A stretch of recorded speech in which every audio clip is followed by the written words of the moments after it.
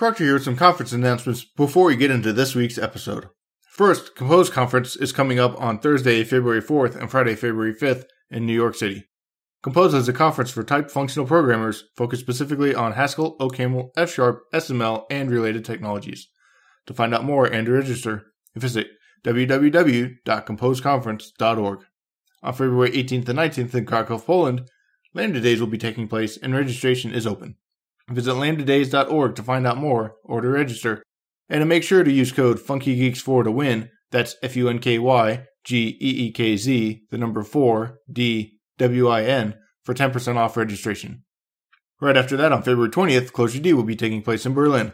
Clojure D is an independent nonprofits conference from the Clojure community for the Clojure community.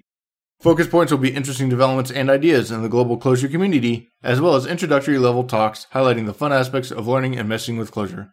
Visit www.clojurd.de to find out more. Elixir Days will be taking place March 4th in St. Augustine, Florida. Elixir Days is a one-day conference with a nearly full day of talks and a helping hack session to close it out. Visit elixirdaze.com, that's elixirdaze.com, to find out more. Erlang Factory San Francisco will be taking place on the 10th and 11th of March, with training on the 7th through the 9th of March and the 14th through the 16th of March. Tickets to the conference are available now, and visit www.erlang-factory.com/sfbay2016 to register and to find out more. LambdaConf 2016 will be taking place May 26th through the 29th in Boulder, Colorado. Visit lambdaconf.us to keep an eye out for updates. PolyConf 2016 will be taking place from the 30th of June through the 2nd of July. The call for proposals is now open and will be taking submissions through the 13th of March. Visit polyconf.com to keep updated with news as more details become available. Visit Eventil, that's eventil.com/events/polyconf-16 to submit your talk proposal. If you know of any other conferences around functional programming, email contact@functionalgeekery.com and I will be happy to announce them. Lastly, if you're enjoying Functional Geekery, please help spread the word. If you would leave a rating and or a review on iTunes or your favorite podcast directory, or even share your favorite episodes on social media, I need your help to spread the word about Functional Geekery. And if there are any guests or topics that you want to hear from or about, please reach out and email contact@functionalgeekery.com and I'll put them on my notes for future episode ideas. Thank you for listening and for all your support. Welcome to Functional Geekery. I'm your host Proctor, and this week with us we have Brujo Benavides. Brujo, would you mind telling everyone a little bit about yourself? All right. Thanks, Steven, for having me here. I've been a programmer since I was a little kid in elementary school. A bunch of hippies with a traffic ban came to my school when I was really young, like 10 years old, and they brought the computers every week. Those were a Commodore 64, if I remember correctly. We started with BASIC for Commodore there. It was, from that point on, computers were my life up to this point. I started working 15 years ago with Visual Basic in a software company for banking stuff. And after a couple of years, I basically was very tired of that. So my life with .NET, which was the last language I learned during that time, was very not satisfactory. And so I left the company. I took a plane to Peru. And I don't know if you know, but Peru is on the other side of Latin America, of South America, than Buenos Aires, where I live. And so I came back from Peru at a very, very slow pace. When I came here, I found I had been working on Haskell for my thesis in my university. And I found a company that offered a programming job in another functional language called Erlang. And I said, well, why not? So it should be different than .NET. And so when I get there, I found this language and I fell in love almost immediately. And I've been doing Erlang since then. That was like 8 years ago. And I moved from that company, or that company closed. And I moved from that one to Inaka when Chad, Inaga's founder, was actually creating the company in Buenos Aires. That was 5 years ago. I started as the only Erlang programmer there, and I'm now the CTO of Inaka.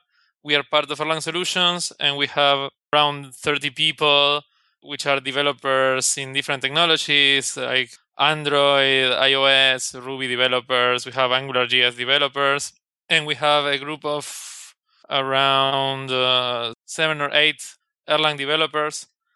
And we basically have almost every Erlang developer in Buenos Aires, except Fede Carrone, Unbalanced Parentheses, and Chelo Gornstein. Both of them already have been at Inaka, and they both have their own companies now.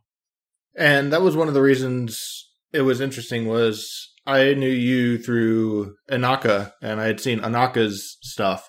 And so I wanted to get you on because of Inaka and all the stuff that you managed to do at Erlang and how you introduced that, and just seeing how Erlang is being used in a different part of the world and how the acceptance and use in business has been taking off. So you said you started getting in through Haskell as part of your school studies.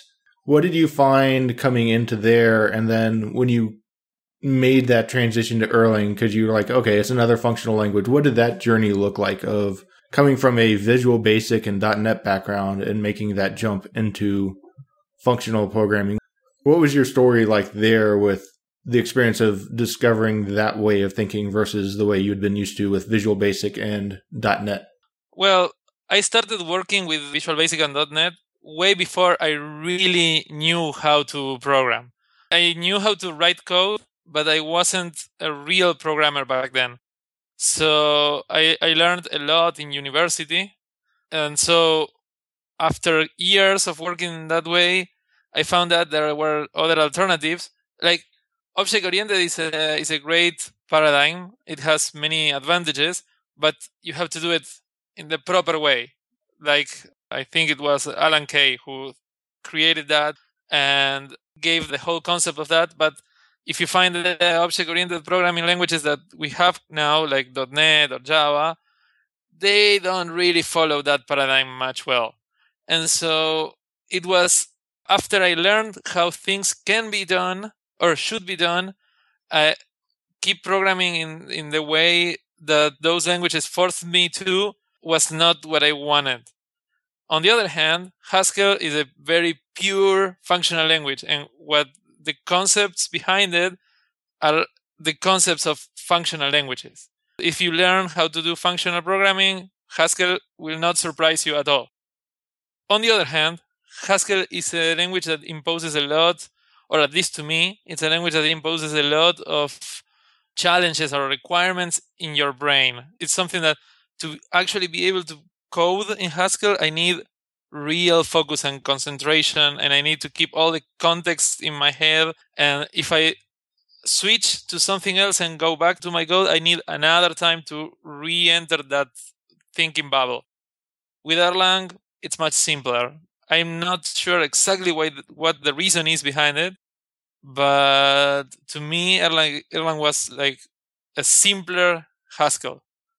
And it came with other benefits like concurrency and fault tolerance and whatnot. So when I found it, it was relieving. It was so simple to me that I was like, well, I can do this for a living and don't sweat, right?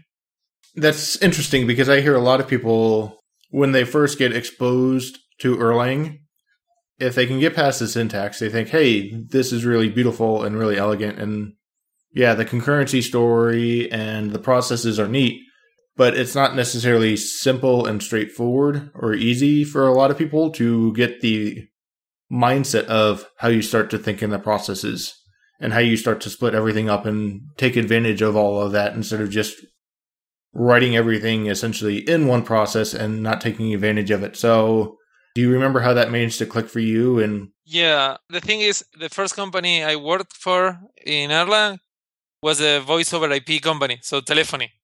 And so the problems there were the problems that Erlang was built to solve. So basically, I was using Erlang exactly for what Erlang was created for. So everything seemed to fit. It was not too hard to understand what the goals of the different features that the language provided were, right? So I had communications, I had channels, I have users or whatnot, I had to connect them, etc. And those were the things that Erlang was built for, so everything fit in that scenario. After that, in the current company, like in Inaka, we use Erlang mostly for web servers, which are similar, but not exactly. So if your first application that you build in Erlang is a web server or is something that it's not exactly telephony as I build, it might be more complicated because you are used to build those kind of applications in a different way. And so it takes a time to actually get all the advantages of using a concurrent language that when you find, it's amazing, but it may take a while. But if you start with the exact problem that Erlang was built for, it's easier.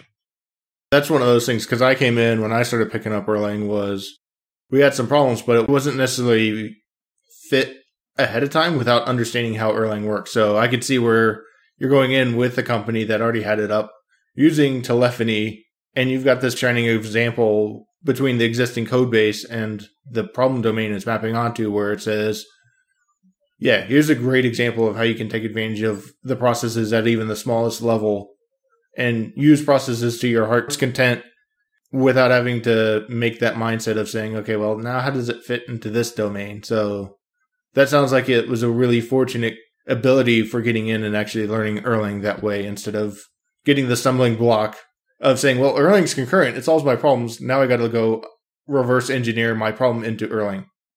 Exactly. Yeah, I was very lucky. Yes. So you were working there and you were doing Erlang, and you managed to get that example. And then you went and started with Inaka and were a sole Erlang developer and doing more web-based stuff. When you got to Inaka as the one Erlang developer, what was that like? Was that they knew they were going in and doing Erlang and kind of had some Erlang stuff and wanted you in? Or what was the evolution of you going in as the sole Erlang person and now building up over the course of the years a team of more people that know Erlang? Well, Chad, Inaka's founder, was also the owner of Erlang Inside. By that time, a very popular in Erlang terms, Erlang blog. And so he was an Erlang developer as well. And he also came from .NET. He was part of the Visual Studio team in Microsoft. So we have a similar backgrounds, just that he was like a little bit more advanced than me. A little bit now. He was really much more advanced than myself. And so my first project there, which was the only project in the company at that time, was a TCP. It was like a server, but it was not an HTTP server. It was the communication went through TCP, straight TCP. It was a server for the second screen application for TV shows. And basically, there was already a code base written by Chad. And we had that internal joke that my job was to rewrite everything in a better way or whatnot. And so after a couple of months at Inaka, we were constantly comparing we're doing Git blame and comparing how many lines I had and how many of the original Chad lines were in there as well. And until I have more than the 90% of the code was already mine. And it was all, so it's not building something new. It was all rewriting parts of the original prototype. And that was good as well. I was very lucky again because I didn't have to start from the ground up. I had something that was working, just not in the best possible way. And so I had tests, or even if I didn't have unit tests, I had something to test with. So whenever I developed something different, I compared that new development with the previous version to see if both still provide the same functionality, and so on and so far. So my first project, Inaka, was also an easy one, if you know what I mean. It was not a whole new thing. It was something that was already there. I was improving it. But the idea was that whatever I built there, if I could, I put it in a separate library, in a separate application or whatnot, so that we can reuse that for future projects. Because we knew that we were not going to be a one project company, right? So that was our first project. We knew that we were going to work in very long list of other projects from the very beginning. And so we started extracting common parts and basically creating libraries and applications that we can use in different bigger applications. And so after the success of that application, the second screen app, we get a lot of other customers. We get mobile messaging platforms to work with, also with an existing code base that we had to move. It was a Jabberdy server that they were slowly replacing by a RESTful API. And that was my first approach to RESTful APIs. Again, I had something to compare with. So whenever I developed something, I already had a way to see if that was functionally correct or not, which is invaluable. That's something that is really cool to have and not always happens. And so again, I get a chance to focus specifically on how to build RESTful APIs. And I didn't have to actually develop the whole thing and design the whole thing myself, which came later. Then when Whisper hired us to build their platform, I already had experience in messaging, RESTful APIs, and whatnot. And by that time, we used, I think, MockeyWeb and CouchDB as a database. And we started with that for Whisper. And slowly we improved, or we changed different components and we improved that. And so we keep growing our library of database and web related stuff that we put as open source projects. So we use them again in different new projects that came later. We switched from MockeyWeb to Cowboy. We switched from CouchDB to MySQL, Postgres, React, Nisha, whatever, until with Cello came into the company. And we always, when we have a new hire, a new Erlang developer in the company, we take that time, their first whatever they need, like maybe a couple of months, maybe just 1 or 2 weeks, for them to develop an open source project, so they don't have the pressure of having a client pushing for deadlines or milestones or whatever. We want people to start like enjoying what they're doing slowly until they get in a client project. So that way, when Cello came in, we told him, Chad and I told him about our idea of creating a library that allows us to easily switch our database backends. We described our idea. Cello basically said, that's a very easy idea. I don't like that. And that was a Friday. Next Monday, he came in and gave us a sales pitch of his own idea with a whole lot of code already written. He spent the whole weekend writing a persistence layer library with his idea in mind. And it's what became SumoDB. That's a thing you can find on GitHub now, one of our best open source libraries. And so from that point on, every project that we build connecting to a database is something that we don't think about anymore. We just put SumoDB in and we're done with it. The same goes with building a REST server. Cowboy is amazing. Luik is a great developer, and he created the library, which is impressive. And we build everything on top of it. Again, as we build RESTful servers one after the other, we found common pieces. We put those in open source libraries. And so we tend to write just the specific code for every client application that we create. And we have all those repeated stuff in different open source projects. That was our philosophy from the time Chad was here. So basically that's the process we follow. We do new stuff, we repeat that new stuff, we turn that into a library, we do another different new stuff, etc., etc.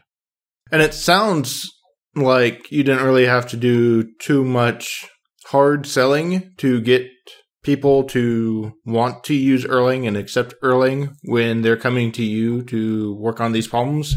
It sounds like they kind of come to you because you already have the Erlang experience. And they're like, I think Erlang's a fit here and we want you all. Yes, we always have the alternative. We have Ruby developers and we even have a Node.js developer. So we always have alternatives if they, for some reason, don't want Erlang. But we usually, the people that approach us that when they came to us, they usually want Erlang because they know about, I don't know, Whisper, Success, or Tiger Text, or whatever, Choosy, or the other applications that we built. So if they came to us because they know something that we built, they usually know that we built that stuff in Erlang. So they are already willing to work with Erlang. That's fine for us. But if we approach them, if we are trying to sell something or work, we always have the alternative. If you don't trust us to build your product in Erlang, that's fine. We can do it in Ruby. We can do it in Node.js if you want. We don't recommend it, but whatever. So we have alternatives, but yeah. And now that we are part of Erlang Solutions, it's much, much easier. Like Erlang Solutions is Erlang Solutions, right? You don't sell Ruby there, so it's easy. If they came to us, it's because we work in Erlang and we are experts in that. And that was kind of one of the questions. The follow-on was, they're coming to you because they want Erlang. Have they found that once they get you to do that project for them, are you kind of in a maintenance mode with them, or are they able to take it back? And is there kind of extra training for when you say things like Whisper, that they come back and they say, not only are you writing it, but you're also helping to build a larger Erlang sub-community in the company that says, when we hand this off to you, we're now ramping up your developers so they understand, but we're here for the more advanced stuff. What was that kind of adoption looking like when people are coming for Erlang and being able to build up that stuff? If you said you have pretty much every Erlang developer in Buenos Aires, what does it look like when they're taking that back and taking ownership of their projects? Well, first off, our clients are all in United States, maybe in Europe, but not in South America. So even when we have all the possible Erlang developers in Buenos Aires, they don't care. They will not hire people from Buenos Aires. They will hire people in whatever, San Francisco, Los Angeles, whatever they are. But the thing is, it depends on the client. Sometimes the clients are happy for us to take care of the coding and the later versions or whatnot. But sometimes they want us to train their people in Erlang, and that happens. Whisper started that way. We were the only developers there, but then we helped them build their own team. And even Chad himself is now working for them. So it's like they grew their own team of Erlang developers, and they have Elixir developers and all that stuff. Some other companies, they don't really care about that. They just have a great idea and a team of, I don't know, support or other stuff. And so they want us as developers, and whatever, we develop the initial version, and if they need another version, we develop the next version, etc. We don't do support. We don't do like 24/7. We don't do that. But we do incremental development. That's fine for us. And it's not only Erlang. We have Android developers from other companies working with us, learning Android with us, with our experts. I think iOS happened as well one time. So it's not just Erlang, it's whatever we do. If you're a client of us, we work for you. And if you want us to help you build your own team, you got it. We do it. So you've got these companies coming to you. You're having to bring up their developers into and essentially do the handoff. What does that process look like? How do you find bringing other people who might not be familiar with Erlang up to speed with Erlang and what you've done, and exchanging that knowledge about how you do things the Erlang way for people in other companies that may or may not necessarily be bought in to it themselves, but their company has been? I found a wide variety of experience, very different. There are people that came to us thinking that, Erlang should be just another language. And their minds were blown when we showed them what we developed in a week or two. So we spent a week or two working on a prototype for them, and we show them and we teach them what we've been doing those 2 weeks. And they were like, oh, okay. So it's not just another language. I really have to learn this before I can start managing it myself. And so we offer, especially since we are part of Erlang Solutions, we offer training. So, for instance, Robert Birding one of the creators of Erlang. It's part of Erlang Solutions. And he goes to your company and gives you a week of training in Erlang if you want. It's something that Erlang Solutions offers. We have other very skilled trainers. I am one of those myself as well. And so we do that. Or some other times we just do a week. If the developers on the client have some experience in Erlang, even if they are not experts, we do like a week of pair programming or whatnot. And then we stay there in case they need something. We answer questions or whatever. Some other cases, like Whisper, they just grew exponentially. And so they hire Erlang developers. We just needed to train them in Whisper, not in actually Erlang programming. So it's different. Every situation is a new one, at least from my perspective. And so probably the last question related to this stuff directly is, you've got these companies coming to you. You've got these companies seeking out Erlang for their problems, or at least being open to Erlang for these problems as Anaka, and now especially as part of Erlang Solutions. From someone who actually does business in Erlang and is part of the consulting stuff, how have you found that community growth and adoption and willingness of picking up these languages? Because Erlang, like a lot of these functional languages, are pretty niche and a completely different way of thinking about things. Have you found over the past 5 years of working with Erlang and doing this stuff, what have you seen that community growth like being involved so far, both at an individual looking out at the community in general, and then the willingness for companies to adopt this quote unquote fringe technology that is Erlang?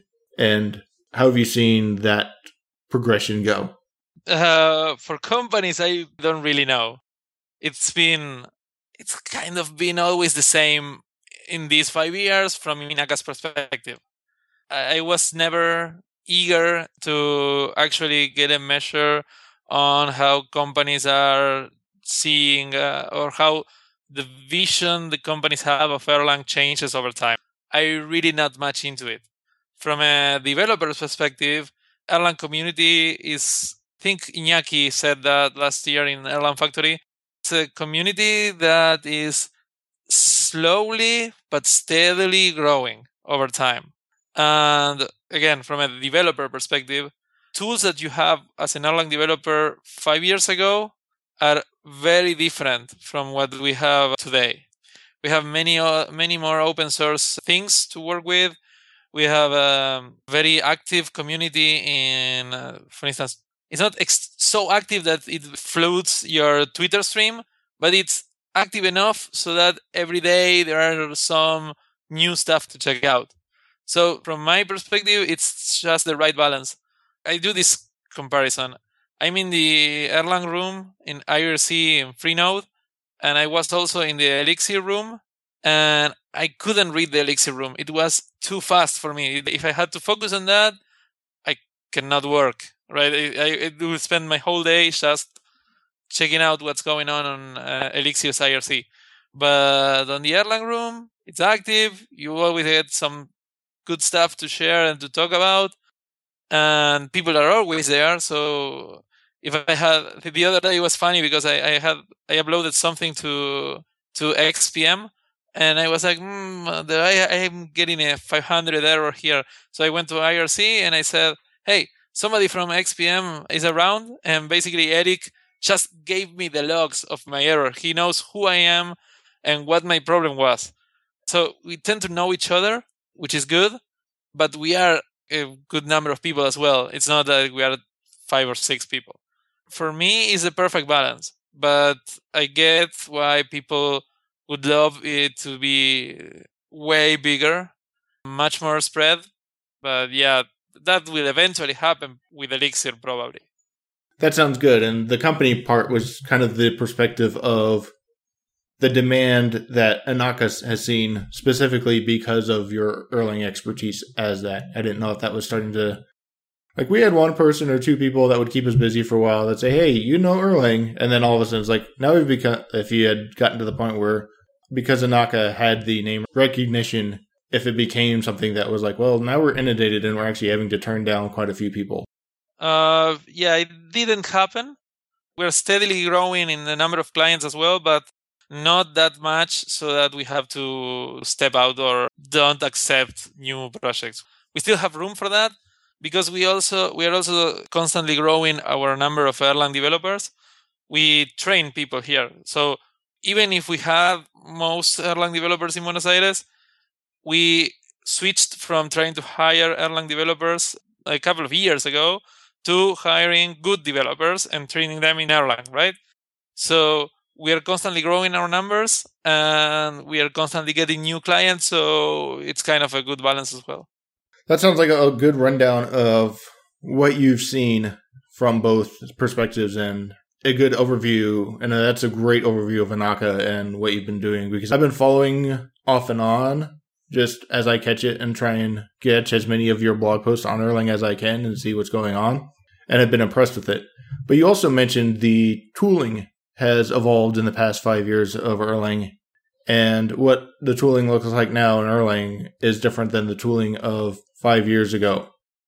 And it seems that you've done a lot, A, yourself, and B, with Anaka in general, as you were talking about extracting out some of these common things. But it seems that Anaka's had a huge impact on the tooling environment as well, because just within the past 6 months, I think, you've got and have announced Elvis, and I think you just pushed that up to HexPM for your style checking. You've got your XREF runner stuff. You've got all these other tools that are things that are ancillary to helping you write good Erlang software, in addition to all the other libraries and stuff that you were talking about that you've extracted out because it's stuff that you've done over and over again. So can you give a rundown of some of those projects that you've done and that you're personally fond of, and kind of just some background on those projects and what they are, and just we can talk about some of the different projects and bring them to people's attention if they haven't heard about them? Yeah, sure. So basically, when I became CTO, one of my goals was to keep programming. I told, I think, Chad and Martina, I can totally be a CTO. I can manage people, I can manage projects, I can do whatever, but I have to keep programming. And the answer was somewhere over the lines of, yeah, of course.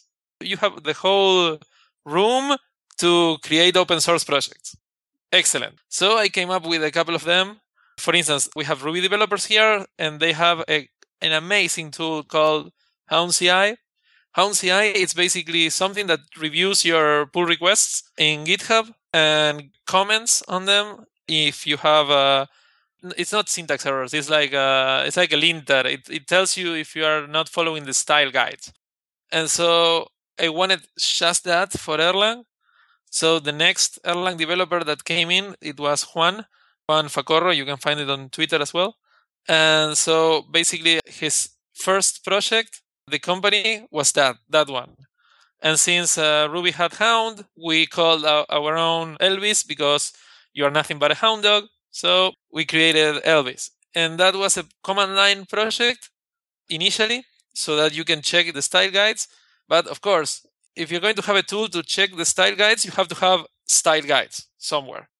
And so we have those guides internally, but since we were going to create Elvis as an open source project, we decided to also open source the style guides. And that's when we created the Erlang guidelines repo that's in GitHub as well. We added a couple of rules on how to create new style guides, where you have to have a reasoning. It cannot be just because I like it. It has to have a reason behind it. It has to have examples and whatnot. And just by having those guides, improved our code quality a lot, because on code reviews, the reviewer has something to point out. So it's not like I'm reviewing this code and it smells bad for me, but I can't tell you why. It's, okay, this code is not following that one rule that we have there. So the quality of the code improves, and having Elvis to do that automatically improves it even more. But then I realized that Elvis was only checking style in the code, and it was good for most projects, but Erlang comes with more other tools to improve your code quality. like XREF and Dialyzer, the compiler itself with the warnings it emits and whatnot. Running those tools is harder than running Elvis because Elvis runs on plain text, and those tools, especially the compiler, need the whole project, and it needs to compile it, or to at least try to compile it. It's not like you can provide the file and you will get the warnings. You have to actually compile the whole thing. That requires, if you are going to analyze a pull request, that requires cloning the repo in the proper branch, running the compiling tools, and some projects use Erlang MK, some others Rebar, some others use a simple makefile, and some other projects use eMakefile and whatnot. So we created a similar tool to Elvis called Gadget, because it has multiple gadgets, like Inspector Gadget. And basically it's public on the internet, but Elvis works for private repositories as well. You have to subscribe, kind of process, but it works. And Gadget doesn't, because I don't want any private code in my servers, right? Because I don't want to clone everything from a project that I don't own and have the responsibility of doing something with that. So it's just for open source projects, but it works and it's there, and you can check your code with multiple tools, with Dialyzer, XREF, Elvis, the compiler, and eventually it will include RLTidy and maybe others. And well, all those tools were aimed at the developers that wanted to improve the quality of their code bases. And we are using that for every project at our company, of course. That's one part of the story. The other part of the story is that, for instance, we were building web servers. And again, I found that Ruby guys have a very... I required documentation, right? And so Ruby developer said, yeah, why not? Just boot up the project and here you have the Swagger page. And I was so amazed by that, again, I wanted that in my projects, in the Erlang ones. And so it was not a simple thing to get, because Ruby projects, the code in Ruby projects is organized in a different way than Cowboy handlers. So adding a Swagger interface on top of that is simpler.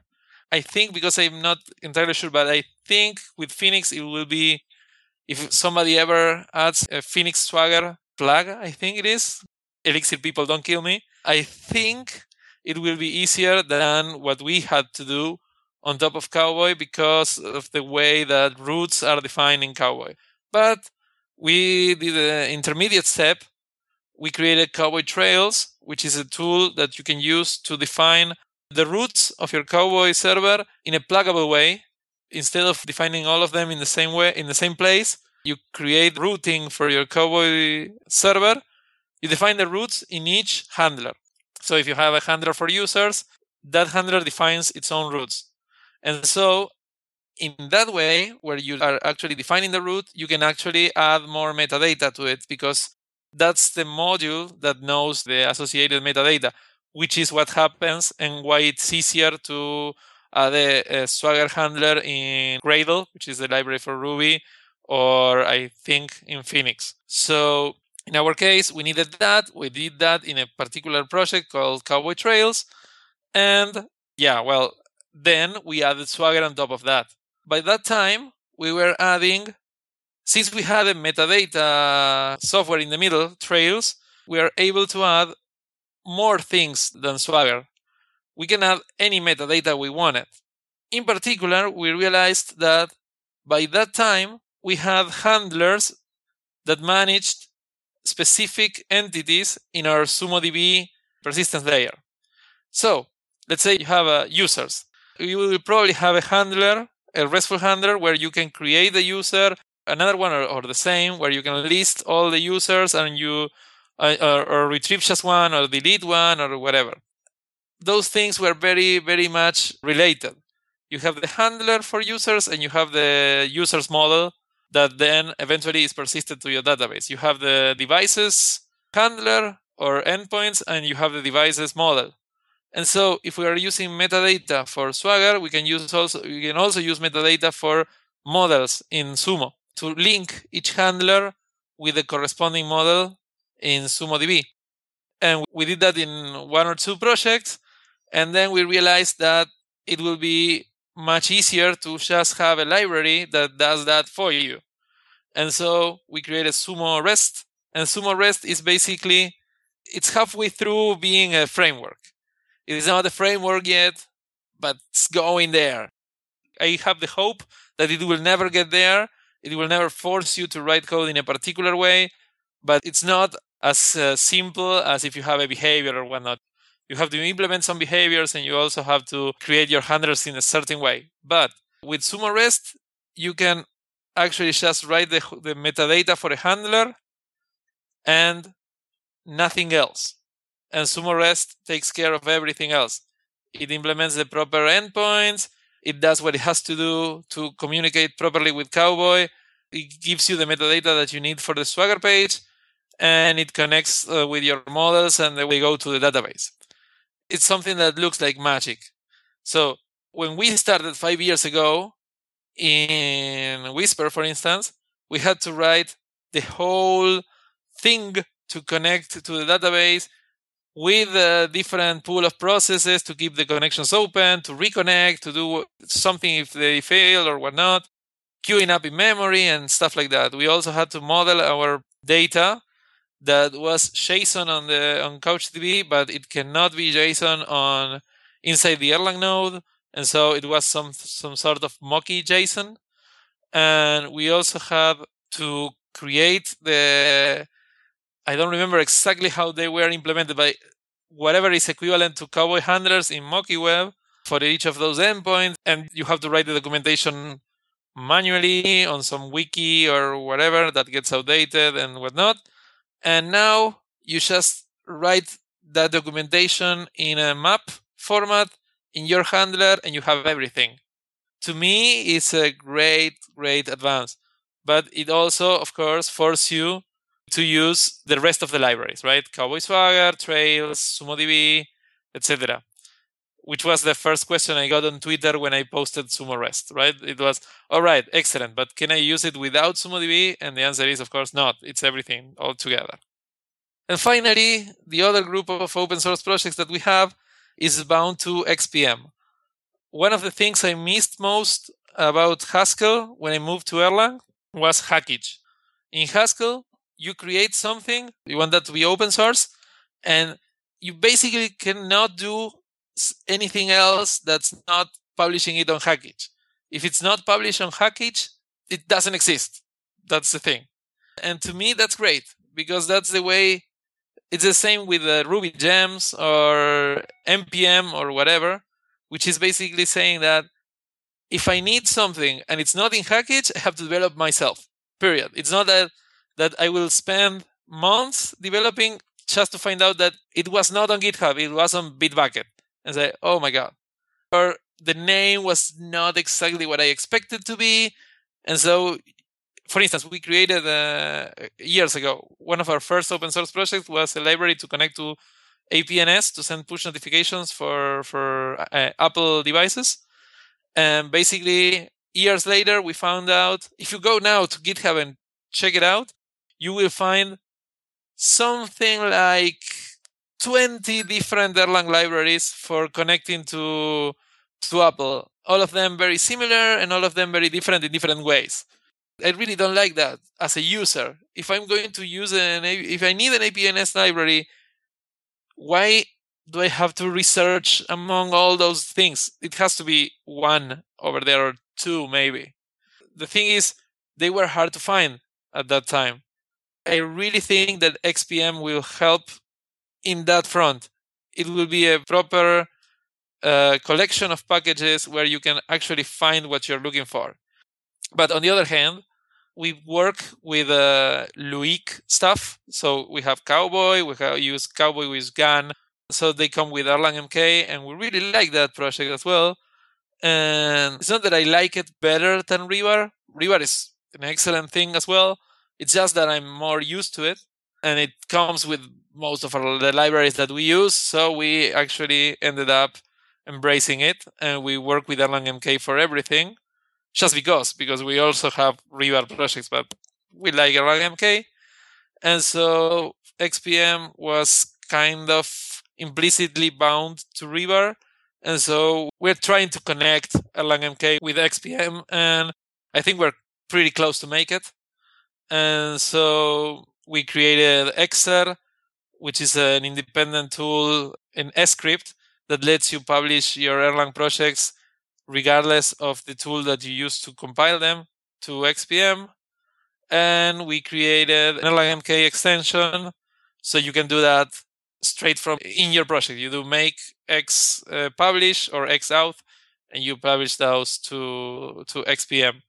There are a couple of things still there to iron out because, as I said, XPM was softly bound to Rebar, so this is a whole uncharted territory. But Eric and Tristan, they are really open. They are always willing to help. So eventually it will become just another thing, Erlang MK bound to XPM. And hopefully XPM will become the place to go if you want to find if there is a library for the things that you need to do in Erlang or Elixir. And I think that will be great. Yeah, and one of the benefits that those repositories have for me is that, say you start out as your official open source and I stumble upon it on GitHub and I want to start using it, but then it becomes officially adopted by Inaka, and then that's where all the progress happens. Is my project is still bound to your repo, which is not necessarily up to date with the Inaka stuff and all the latest and greatest changes and all the version tags. And so I start losing that information instead of having this one repository, which represents the source of that package, no matter where it lives on the source code. Exactly, yeah. And then the other thing that I've been impressed with, and you've just reiterated this throughout the whole call, just from watching Inaka, is the fact that, as you mentioned, there are so many disparate tools, and each one has its own way of doing things. You had Rebar. You've now got Rebar 3 for the migration. You've got Erlang Make. You've got regular Make files. And it just depends on when people come in and what problems that they've had. And then there was even the other one that Tristan was working on before Rebar 3. Yeah, Sinan or something like that. Yeah. And Relics and all these other things to do these things. And what's been impressive just watching your posts through the past couple of years is, as you've mentioned with everything else, that the goal that you're working towards with you and Inaka has been to reconcile these so that they can all be used and play nicely together, instead of, well, I've got this dependency and it uses Erlang Make, but this thing uses Rebar, and now this thing uses something else, and now I've got to do this weird build process and maintain my builds and packages in a weird manner just so they can all play together nicely. And it seems that there's a lot of this reconciling the ecosystem going on as well. Yeah, for me, it's kind of a requirement. You can use whatever build tool you have, but if you open source your project, it has to be compatible with what your users are going to use. Because as a CTO, if somebody finds a library for doing whatever, connecting to whatever service, but in order to use it in our application, we have to modify it a lot and we have to adapt and whatever, I won't be compelled to use it. And as an open source developer, I want people to be compelled to use my things. And so to me, it's really important to be open. So you like Erlang MK? Excellent. I provide you with a makefile that you need or whatever. You like Rebar? No problem. I give you my Rebar config. There, you have it. You want to compile yourself manually? Perfect. I give you an e-make file. You can use it. But that, again, is a lot. When you have multiple open source projects, that's a huge responsibility. You have to maintain all those build methods in place in all your open source projects. If those tools talk nicely to each other and Erlang MK projects can use Rebar dependencies or XPM dependencies on the other way around as well, it's much better. You just provide one and done with it. Everything works together as fine. In my experience, at least Rebar built open source libraries compile perfectly if your main compiling tool is Erlang MK, and it's not even a problem there. And both Rebar and Erlang MK, they use Redux, so fine. And support for XPM is growing. It's not 100%, but it's growing. It's I think it's for Rebar is more than enough, and for Erlang MK it's just a tiny bit off. We need a couple of fixes, but it will be implemented soon. So it's all coming together, and then you get the freedom to choose whatever you like using the most. If you like writing make dialyze or make whatever better than writing Rebar 3 dialyze or whatever, it's up to you, because any tool you use, it will talk nicely to the others, and that's good enough. So yeah, I'm constantly encouraging people to make things compatible. So let's say, for instance, when we decided to publish to XPM, in our first two projects, they were built with Erlang MK, and the only tool we had to publish to XPM was Rebar 3. So the developer that was in charge of publishing those projects basically turned those projects into Rebar 3 ones, like with the Rebar config and whatnot, and then published them. And I stopped him right away, and I said, no, that's not the way. You have to create something so that you can publish Erlang MK projects to XPM, so that you don't have to be forced to use one tool just because you want your project published somewhere. And that's how Xer came up. And that's the way I will keep pushing stuff in the future, for sure.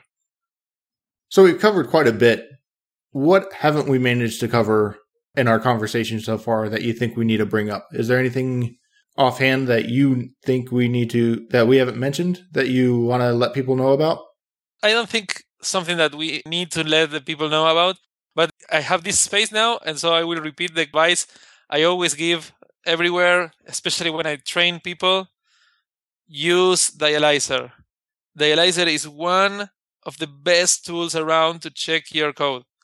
And I get a lot of people saying that Dialyzer is complicated, it takes a lot of time, or the errors are incomprehensible. But I always reply, I've won more than one beer over the last year just by sitting down with people and reading Dialyzer warnings, because my bet is this one.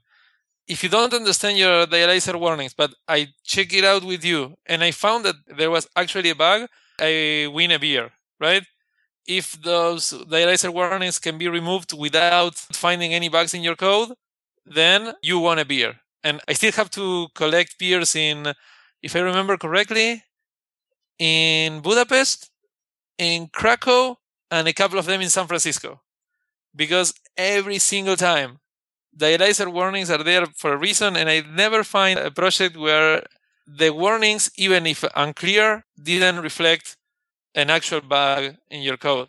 So I encourage people to keep using that tool, and if you feel like it, OTP is open source. You can send a pull request modifying the error reports to make it clearer. I tried myself, and I'm not qualified. I'm not at that level. Costis is a real genius.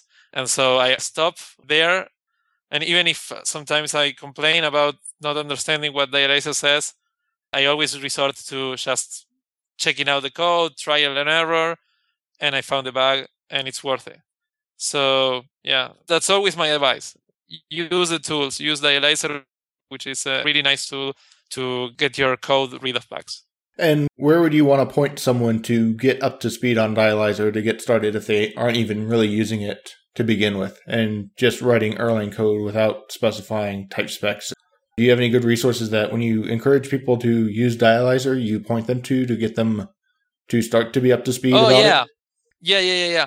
We have a practice here at Inaca called meta testing. I stole that name from Hernan Wilkinson. It was my OOP teacher at university. And basically, it's the art of testing your code quality with a test instead of just testing the actual functionality of the code. You test that your code is good, not that it performs well. And so if you check out Erlang Katana, which is a library created by unbalanced parentheses Fede Carone, I added their common test suite called Katana Meta Suite that basically runs Dialyzer, Xref, and Elvis on your code while you're running your tests. And that's the very first test suite I always add to my projects. So if you start dialyzing your code from day 0, the warnings are pretty clear. That's the best advice I can give you. If you have a huge project and then you try to run Dialyzer on it, it will be extremely complicated. But if you're changing a couple of things, running Dialyzer, changing a couple of things, running Dialyzer, then you will see that the warnings can only be in those lines that you have changed, and they are usually pretty clear because you know what you've changed and how you could have generated those warnings. And so to start with Dialyzer, for somebody who wants to start with Dialyzer, I would just recommend to start with Dialyzer, right? Add the Katana Meta Suite to your tests and just run it all the time. And you will learn step by step with that.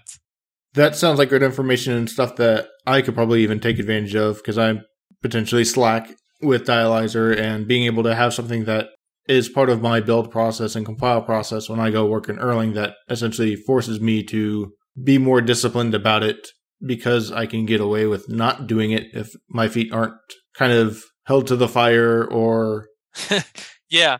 When I stop thinking about things, it's like, oh, let me just try this real quick and then fall out of practice, fall out of that just because it sounds like a good tool. One thing that now is true, it wasn't true a couple of years ago, but now it is that running Dialyzer is extremely fast. The problem is generating the PLT the very first time. But okay, you generate the PLT after you clone the repository, and that's all you have to do. Then running Dialyzer is as fast as any other test. So there is no more complaining about that. And it's actually faster if you run it all the time because, again, if you let your code stay unchecked for a while, you will have lots of warning to deal with when you run Dialyzer then. And just the way that it helps keep you making sure you're running it too is useful instead of run test, play with something, pull up the website, and then it's like, okay, a couple hours later, now it's Dialyzer, if I remember. Yeah. So I basically do test-driven development. That's the way I code. It's not because of, it's not at Inaka, it's not a philosophy, it's the only way I know how to code. So I write tests, I make them pass. And having Dialyzer as part of those tests is an automatic way to prevent me from writing bad quality code. Just like that. So that sounds fantastic, and I'll definitely have to check that out. And I just stumbled across the Katana stuff, and I think it was actually from one of your tweets or the Inaka blog, and it's something on my list to check out related to Erlang as well and be able to take advantage of. Is there anything else? You mentioned doing Dialyzer on your stuff. So is there anything you want to plug? Are you coming up to any conferences? Are you going to be speaking anywhere? Is there any stuff on the radar that you want people to keep a catch on? Anything else you want to publicize? Erlang Factory is coming to San Francisco on March for my birthday. So I will be celebrating my birthday over there with everybody. If Monica Coles remember her promise, I will be a host there for a track. I'm sure I will. And also Hernan Rivas Acosta, which is another one of our Inaka developers, will be giving a talk there. I don't think anybody who is listening to this doesn't know what Erlang Factory in San Francisco is, but in any case, it's the biggest Erlang event in the US, and it happens once per year. So if you're going to go to some Erlang event, that's the one you have to go. And yeah, I will meet you there. So you mentioned Dialyzer and running Dialyzer always on your projects. Do you have any other call to actions for our listeners after they've listened to this podcast that you want to see them do? I don't know. I always encourage people to do test-driven development, but that's a personal philosophy that I'm not willing to blast around. It's something that I know it's good, and for me, it's the way to go, but I think it's a personal choice, so it doesn't matter. But yeah, common test and test-driven development in Erlang is a good thing to do. Dialyzer, Xref is it's a great bug detector. It's instant bug detector. Everything that Xref reports is a bug. all the time. Of course, use the compiler with all the warnings on.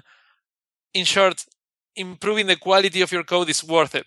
It's something that's really worth it, especially in open source projects where you have other people checking around your code. And if you want them to collaborate with you and send you pull requests and all that stuff, your code must be clean, must be nice, so that people understand it and it's not hard for them to provide optimizations, changes, or bug fixes for you. You get a lot more contributions if your code is nice and easy to handle than if you have a impressively good project that nobody understands. That sounds like a great ask for everybody to go off and do and keep in mind as they go on and work on their project, be it Erlang or any other thing that they're working on. Yeah, any other thing. So where can people find you and follow you and everything that's going on with you and Anaka online? Well, that's the best thing of being an Argentinian. So if you ever find El Brujo Halcón anywhere, that's me. There are no other El Brujo Halcóns in the world. In Twitter, in About Me, GitHub, Stack Overflow, YouTube, whatever. Everywhere. Facebook, Code Mentor, etc., etc., etc. Wherever you find El Brujo Halcón, that's myself. Well, that sounds great. And I'll get links to that in the show notes for you and all your sites and the Anaka site and the Anaka repo, and make sure that people can find out. Yeah, and check it out. Check out the new Erlang Solutions website that we've built. It's really nice, and it's brand new, like 2 months old. And you can find me there as well. That sounds great. And I'll get all those added to the show notes so people can find out more. Okay. I would like to give a giant thank you to David Belcher for the logo. And once again, thank you, Brutal, for giving your time to join me today. It was a real pleasure talking with you and very enlightening about a lot of other stuff I didn't know that Anaka was involved with in some of those tools that you've been putting out. And thanks for helping that, and I'm sure that'll be useful to a bunch of other listeners as well. Okay, thank you. It was a pleasure for me as well. Until next time, this has been Functional Geekery.